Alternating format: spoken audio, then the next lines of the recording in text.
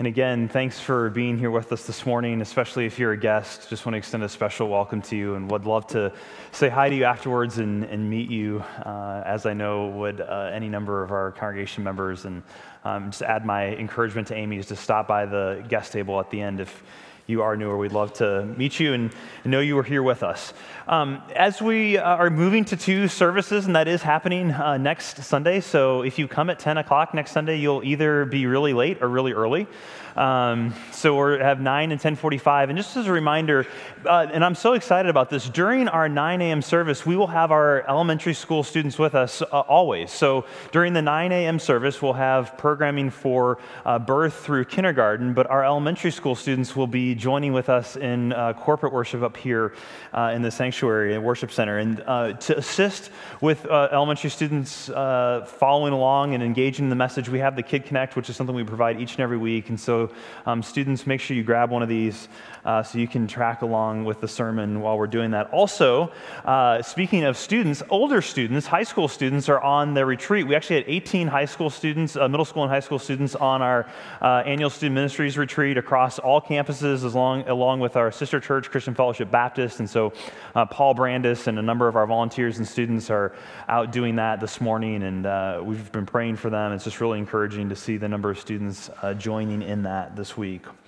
Well, as we turn to Psalm 104 and reflect on this question of praising and how that works, I'd love to begin our time with prayer and asking God for his help in this. So, Father in heaven, now you are a God who speaks to us, and we pray now that you would help us to listen. You're asking us that question, are you listening? And I pray this morning, would we listen to your voice as it speaks to us through these Psalms? And we pray this in Jesus' name, amen. Well, what we love most, we praise the most. What we love the most is what we inevitably end up praising the most. And I don't know if I knew how true that statement was until I had a daughter. And once Lucy was born, I realized that whenever someone asks me, how's Lucy doing, or what's she doing these days, I always have to sort of begin self-filtering because I'm always tempted to say way too much. Because I have an endless list of stories and anecdotes and cute things that she's doing. And I have to realize when someone asks that question, they maybe want like one story, Bill. They don't need to keep going on and on. And if someone asks a picture, do you have a picture? Of course, I have a picture. Actually, I think asking, do you have a picture, is probably one of the most dangerous questions you can ask to a grandparent with an iPhone. So if you got a grandparent with an iPhone, do you have a picture of your grandkids? Yes, I've got 1,500 of them, and I'd love to show you them all. And I was actually reminded that a few years ago, Rachel and I were on vacation, and we were at Maggiano's, which is one of my all-time favorite Italian restaurants. There isn't one here in Kansas City, but there's one out in Scottsdale. And we were waiting in line there. We had our daughter, Lucy, with us. She was probably 5 months old. And we were standing in line next to this older couple, and they started talking to us, and they said, oh, how old's your daughter? And, oh, we have a grandchild. And before I knew it, the grandfather had his phone out, was showing us videos of his grandson taking his first steps. I mean, I have never met this guy before. I live 1,000 miles away. I'm never going to see him again. And yet he couldn't help but show me a video of his grandson taking his first steps. And so why is this? Because what we love most, we can't help but praising. And here's the point. I've never once had to work to praise and adore Lucy. I've never once found myself with nothing to say when someone asks me about her. And why is this? Again, because what we love the most, we praise the most. We're hardwired for this. We can't help but praise. When you see a beautiful piece of art, or see a great film, or read an incredible book, or have an afternoon at the beach or in the mountains, when you get the new iPhone, or a new Lego set, or a new set of modifications for your Minecraft world, or download the new Taylor Swift album, whatever it is for you that you love, you can't help but be excited about it. Praise it. We can't help but worship. And just try. Now, I'd encourage you, maybe the rest of the day or tomorrow, just try to go through a whole day and try not to praise something. It's almost impossible, because as soon as we find ourselves experiencing something we enjoy, we can't help but but praise. What we love the most, we praise the most. Now, here's the tension. If you know anything about the Bible or Christianity, even if you don't consider yourself a Christian, you know that Christians are supposed to praise God, that He's supposed to be our highest praise and delight, that we're supposed to love Him the most and therefore praise Him the most. And if that's true, we realize quickly that something's wrong, because we can't help but praise, and what we love the most, we do praise the most, and that's supposed to be God. And yet, even as I look at my own life, God's not often the thing that I praise the most. Are you following me? And this is where Psalm 104 begins to help us. Because this week, as we have for the past 5 weeks, we've been looking at the book of Psalms as a way of learning to pray. The Psalms they're really an ancient collection of prayers, of sung prayers. This is the prayer book of the ancient Israelites. It's the prayer book of Jesus. It's the prayer book of the church, both now and around the world. And so if you're reading through these Psalms, know that people, Christians all over the world, even today, are reading these same Psalms, that we're joining in with them in prayer. We began by looking at Psalm 1 and 2 as sort of a gateway into prayer. And then we looked at Psalm 3 as a picture of desperation being the primary condition for prayer. And the kind of Psalms 4 and 5 taught us these rhythms of morning and evening prayer. And then we've been looking at different elements of prayer: confession, lament, and today, praise. And as we look at Psalm 104, we're going to think through 3 questions. And the first question: why is it so difficult to worship? Why do we find it so hard to praise? And then second, we're going to ask, is our God worth it? And then finally, how do we actually do it? So why is it so hard? Is it actually worth it? And then how do we begin to do it? So first of all, why is praising God so difficult? Why is it so hard to worship? And this question confronts us right at the beginning of the psalm, because the psalmist just starts off with this sort of ecstatic burst of praise. This, "Bless the Lord, O my soul. O my God, you are very great." In this language of bless, you could easily translate that praise. Praise the Lord, worship the Lord. And this expression and those like it, they occur all over the Psalms, really all over the Bible. And it actually raises several problems for us that get at the heart of why worshiping is so difficult. And the first problem is that all these calls to praise in the Psalms can actually seem to make God feel a little bit self-centered. And this is actually a charge that a number of kind of popular atheist writers will bring against Christianity. Daniel Dennett, for example, sort of uses this notion to dismiss kind of the Jewish and Christian scriptures as hopelessly egocentric. He writes this. He says, "Part of what makes Jehovah such a fascinating character is his king-like jealousy and pride. He has great appetite for praise and sacrifice. But we've moved on beyond this God, haven't we?" This is Daniel Dennett's question. Haven't we moved beyond this kind of a God? And it's an important question to raise, because especially if you're here this morning and you don't yet consider yourself a Christian, or you're just sort of exploring what it means to follow Jesus, maybe this is one of the things that's held you back and made you wonder about the plausibility of this faith. And there may be a number of reasons for that, but I think one of the things is that we just don't like hearing someone talk about how great they are, or demanding that others tell them how great they are. I was reminded of this week. I was watching a little bit of a clip of an interview with Floyd Mayweather, the boxer. And people are already chuckling, because this guy, right? I mean, he is really into Floyd Mayweather. And I know that boxing is sort of a sport of bravado and showmanship and big talk. And I get that, but he kind of takes it to the next level. At one point in the interview, he says, "I am the greatest fighter ever.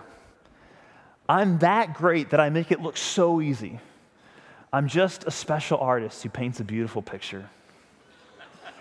You know, and even if what he's saying is true, it's hard not to feel a bit off-put by him saying that about himself. Well, decades before Daniel Dennett struggled with this question of God calling for praise, C.S. Lewis also wrestled with the same question in his book, Reflection on the Psalms. And Lewis had a breakthrough that really became a breakthrough for me. And I just want to read you a short portion of Lewis's reflection on this problem.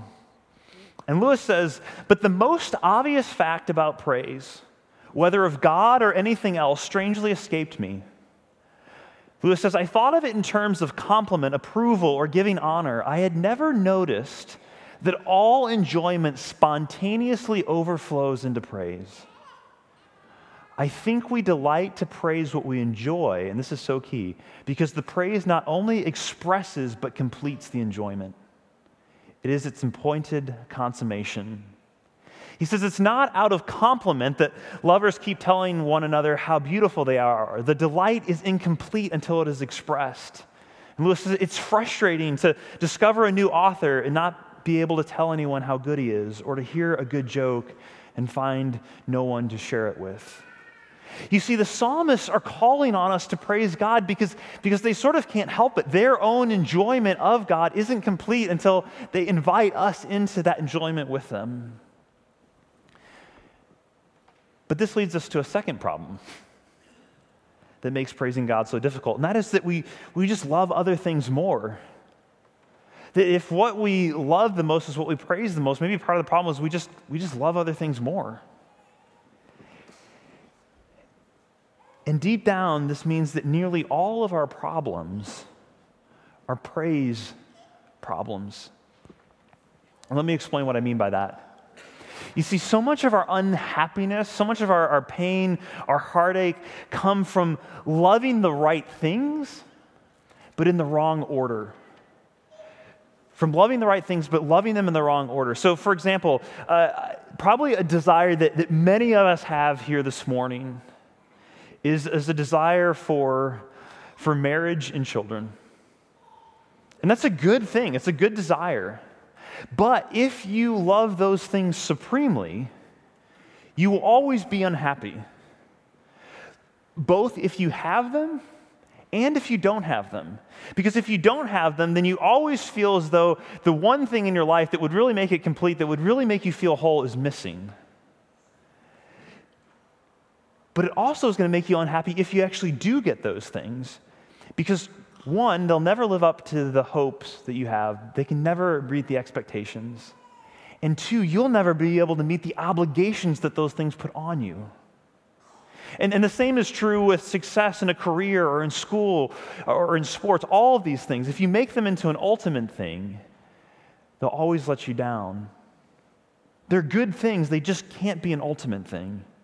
And this is where the Psalms actually become so powerful, because not only do they give us language with which to praise God, but over time they begin to reshape and reorder what we love. See, praise, more than any other element of prayer, changes who we are. Because you can confess sin and not really change what you love. You can ask God for things in prayer and still be really self-centered. But when you begin to praise God in prayer, it actually changes you. It reshapes what you love and the order in which you love them. Okay, but there's a third problem that stifles our praise. And that is that we're just not paying attention. We're just not paying attention. The world around us, the people, the beauty of nature, even God's word can so easily become dull and commonplace. Artists, especially photographers, have a term for this phenomenon, and it's called visual lethargy. It means the more you see something, the less you really see it. The more you're familiar with a space, the less you really notice the details. And that's why a creatively composed photograph or a really precisely cropped close-up can actually make something that you see every day, like a street sign or a building, seem fresh and new. And you see, today we live in what a Microsoft executive called an age of continuous partial attention. Do you feel that? That we live in an age of continuous partial attention. That we're texting while we're watching TV. Or we're looking up actors on IMDb while we're watching the movie. Rachel hates when I do that. I love doing that. What else is that guy in? She's like, put away your phone and watch the movie. We're keeping an eye on the Royals game while we're finishing up our homework. And this continuous partial attention means we don't notice the world around us. And we begin to lose our sense of wonder. In this moment, I even have to tell a Lucy story. We were out in the backyard, and it was one of those afternoons where you can kind of see the moon during the day. And she loves this book, Goodnight Moon, and I don't know. I probably saw the moon there. I didn't even notice. And all of a sudden she says, moon, moon, moon. Or she notices every airplane in the sky, airplane, airplane. I've tuned all that stuff out long ago.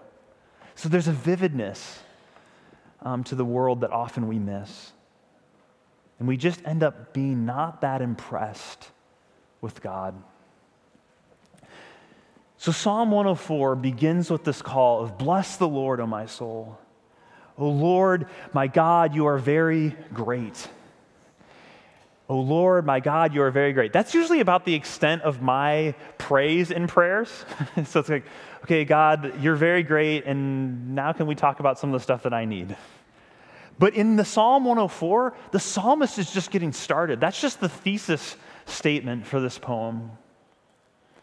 And so this morning, I actually want to read for you all of Psalm 104. And it's long. It's going to feel like I'm going to read forever, but I promise I will stop. But as we read, I want to encourage you to do two things. One, pull it up on if you have a Bible, grab one of the Pew Bibles, pull it up on your phone. I'd love for you to follow along, and I want you to listen and watch for a couple of key images. Because what the psalmist highlights in Psalm 104 is God as an amazing worker.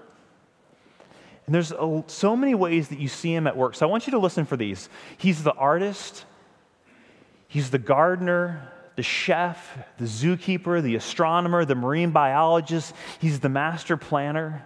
So as we read this psalm, look for where those images, look for where that work comes in.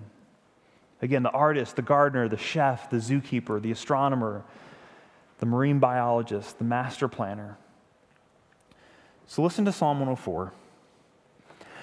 Bless the Lord, O my soul. O Lord, my God, you are very great. You are clothed with splendor and majesty, covering yourself with light as with a garment, stretching out the heavens like a tent. He lays the beams of his chambers on the waters. He makes the clouds his chariot. He rides on the wings of the wind. He makes his messengers winds, his ministers a flaming fire. He set the earth and its foundations so that it should never be moved. You covered it with deep as with a garment. The waters stood above the mountains. At your rebuke they fled. At the sound of your thunder they took flight. The mountains rose, the valleys sank down to the place you appointed for them. You set a boundary that they may not pass, so that they might not again cover the earth. You make springs gush forth in valleys, that they may flow between the hills. You give drink to every beast of the field. The wild donkeys quench their thirst. Besides them, the birds of the heavens dwell. They sing among the branches. From your lofty abode, you water the mountains. The earth is satisfied with the fruit of your work. You cause the grass to grow for the livestock, and you plants for man to cultivate, that he may bring forth food from the earth, and wine to gladden the heart of man, and oil to make his face shine, and bread to strengthen man's heart. The trees of the Lord are watered abundantly, the cedars of Lebanon that he planted. In them the birds build their nests. The stork has her home in the fir trees. The high mountains are for the wild goats. The rocks are refuge for the rock badgers. He made the moon to mark the seasons. The sun knows its time for setting. You made the darkness, and it is night. When the beasts of the forest creep about, the young lions roar for their prey, seeking food from their God. And when the sun rises, they steal away and lie down from their dens. Man goes out to his work and to his labor until evening. O Lord, how manifold are your works! In wisdom you have made them all. The earth is full of all your creatures. Here is the sea, great and wide, which teems with creatures innumerable, living things both small and great. There go the ships, and Leviathan, which you formed to play in it or to play with it. These all look to you to give them food in due season. When you give it to them, they gather it up. When you open your hand, they are filled with good things. When you hide your face, they are dismayed. When you take away their breath, they die and return to the dust. When you send forth your Spirit, they are created, and you renew the face of the ground. May the glory of the Lord endure forever. May the Lord rejoice in his works, who looks on the earth and it trembles, who touches the mountains and they smoke. I will sing to the Lord as long as I live. I will sing praise to my God while I have being. May my meditation be pleasing to him, for I rejoice in the Lord. Let sinners be consumed from the earth and the wicked be no more. Bless the Lord, O my soul. Praise the Lord. Maybe that's the longest you've ever heard anyone read the Bible out loud in church or anywhere. Probably it's going to happen anywhere. It's going to be in church. So the question for us as we read those 35 verses is our God really worth the trouble? And the psalmist seems to think so. But did you notice specifically as we read those how aware the psalmist is of God's work in the world? New York Times columnist Thomas Friedman, who actually was the one who popularized that phrase, continuous partial attention, he tells the story of hiking through the Peruvian jungle, and he talks about the guide that was leading them through the jungle. And this guide didn't have a smartphone. I don't think he had a laptop. He didn't have any kind of connection. But Friedman points out that he didn't suffer from continuous partial attention.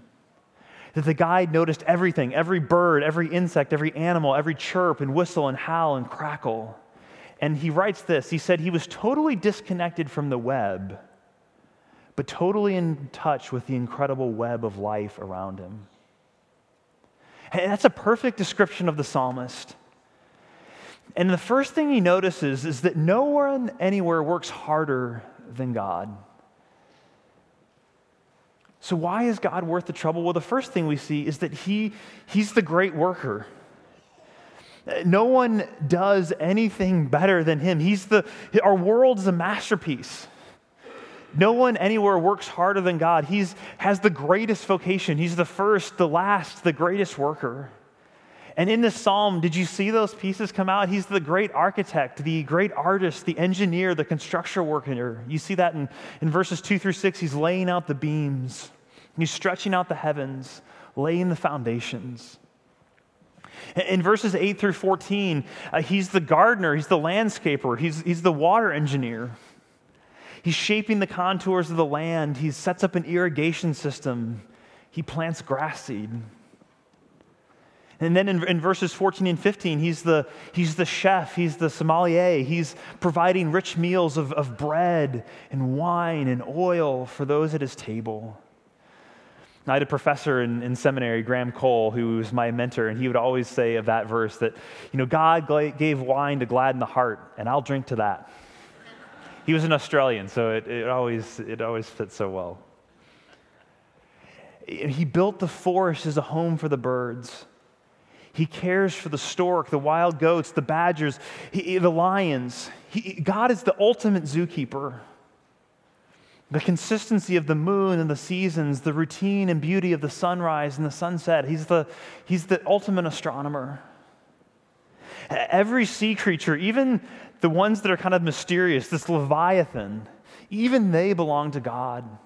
Even the Leviathan, the sea monster. If you were here with us last week, you remember Pastor Anthony unpacked for us this image of the sea being a place for ancient Israelites was not a place where you wanted to go on holiday and admire the beach. The sea was a picture of chaos and death and fear and darkness. And Leviathan, kind of the great sea monster who dwelt in the sea, was the kind of the perfect symbol of all that the sea represented. And the psalmist is kind of like, we don't know what lives down there in the ocean, but we're pretty sure we're afraid of it. And the psalmist says of Leviathan, God, look, he's your plaything. He's your pet. He's like your little goldfish that lives in a bowl. You've formed Leviathan to play with. Everything, God, looks to you. Everything lives or dies, it's on your command. God is not sort of this deistic God who wound up the world and then let it go and is separate part. No, every day he's involved in it all the time, sustaining his creatures. In our work, our vocation, what we do Monday through Saturday is a part of God's sustaining work in the world. But no one works harder than he. No one has a bigger job description than God. And then second, we see that our God is worth it because nothing on earth compares with him. And if this is just true, and I realize that some of you here this morning might not believe this, and I assure you there are times when I think we all wrestle with doubt, but if it's true that he's done all this, that he's made all this, then he must be greater than the world he's made. That nothing on earth can compare with him. And when the psalmist looks at the wonders and beauties and pleasures of the earth, he assumes there must be a God to praise for all of this. And that God must be greater and more glorious than what he's made. And scholars point out that as you look at Psalm 104, not only is the psalmist just looking out at the world and praising God, he's also reflecting on Scripture. Because if you know Genesis chapters 1 and 2, if you've read through those chapters, if you haven't, I'd encourage you to do that at some point. You see him creating the world, and this is a reflection on God's work of creation. You see, this God is one where everything is full of beauty and joy and love that all belongs to him. And so often we stop at only admiring the creation that he's made, and we don't look along creation to see the God who has made it. C.S. Lewis uses this great image. He says it's almost as if we become so enamored with the postman's uniform that we don't take the letters that he's come to bring us. That's what happens when we only look at creation and don't allow us to point it on to God. So he's the hardest worker. Nothing on earth compares with him. And then third, nothing in heaven competes with him. Nothing in heaven competes with him. And this is subtle in the text, but it's there. You see, not just on earth, but no other gods or worldviews can possibly come close. So how is this in the text? Where do we see this? Well, it's not explicit at first, at least not to us. But if you talk to those who are fluent in ancient Near Eastern literature, I don't know if we have any of those here this morning, it's absolutely clear. Because in this hymn, this psalm of praise, there are echoes of lots of other hymns to lots of other gods that surrounded the Israelites. The psalmist uses language that's very similar and images to those that the Egyptians, the Babylonians, the Canaanites used as well. So all the things that are said of God in this psalm, the other nations and religions said this of their gods, of Shemesh or Aten or Marduk or Baal. They did all these things. That's what they said. But the psalmist, with great joy and confidence, he uses God's personal name, Yahweh, the Lord, in all caps. He uses that 10 times throughout the psalm. Whereas for the other religions, the sun and the moon are gods. For the Israelites, God is the one God who's made all those things. And the psalmist wants us to know that not only is God the greatest worker, not only is he far superior to his own creation, but no other gods can possibly compete with him.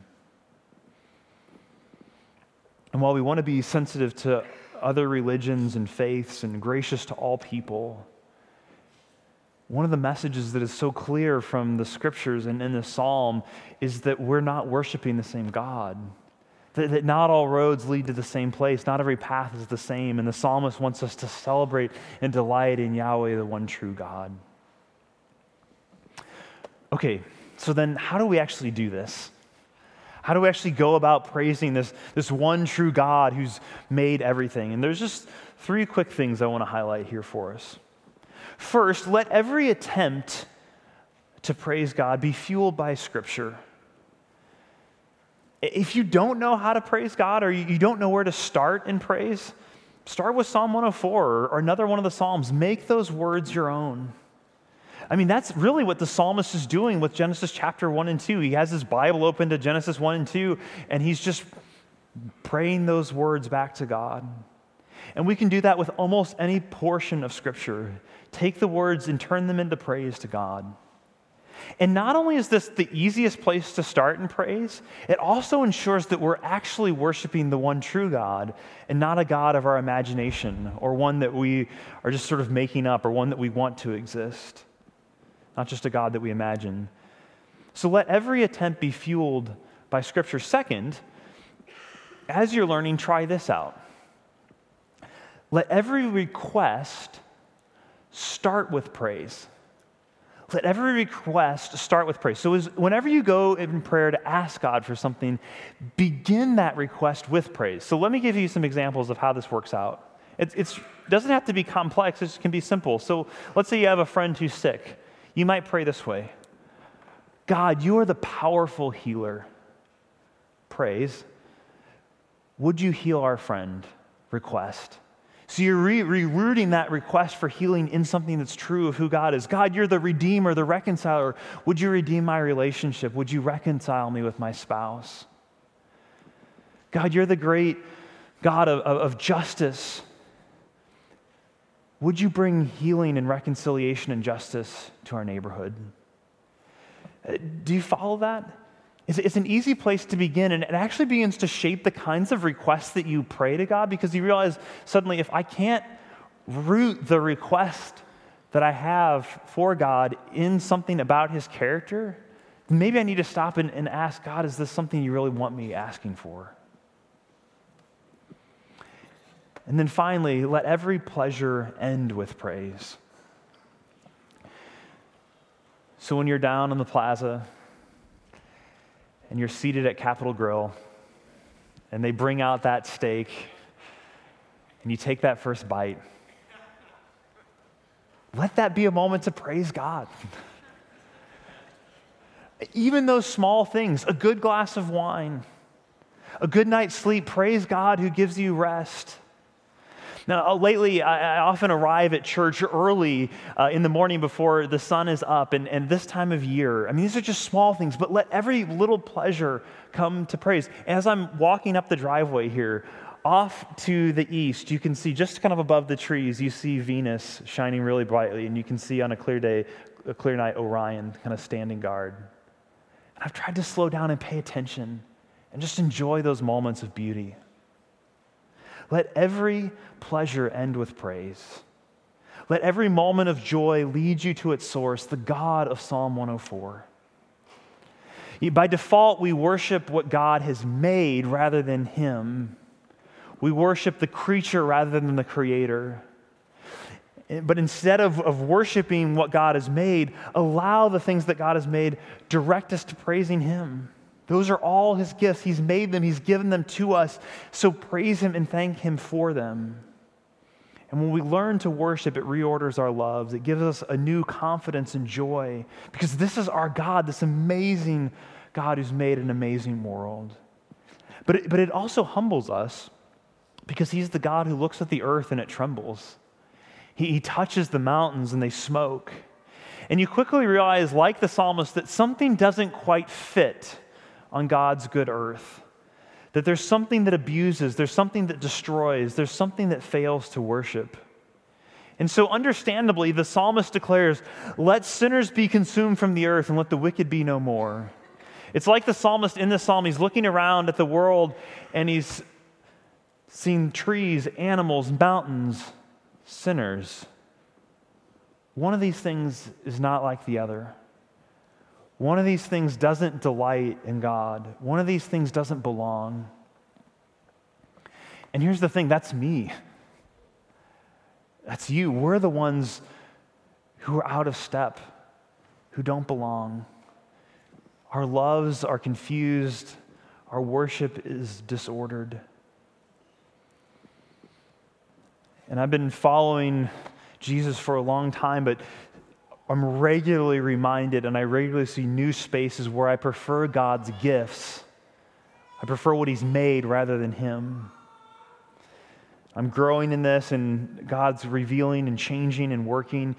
And yet, rather than abandon us, rather than consume us, our God has come to rescue us. He's come to do what we could never do, to make us perfect worshipers, every one of us. which is our highest and greatest joy. It's the end for which we were created. It's the work that he's begun in it. It's the work he promises to complete because Jesus was consumed on our behalf. So now, for we who trust in him, even our broken and insufficient praise is a delight to our Father.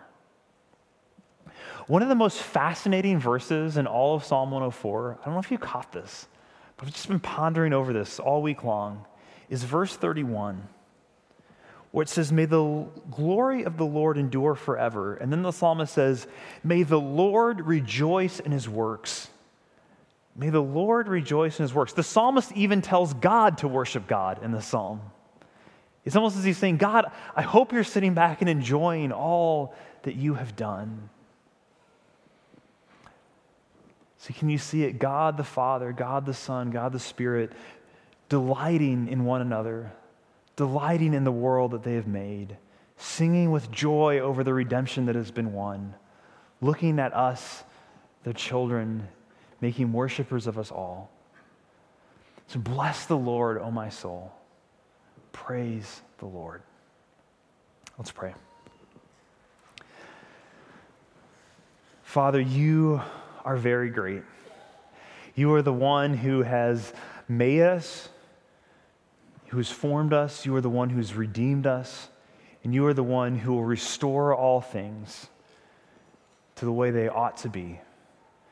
So I pray now that you would make us so love you that we can't help but to praise you.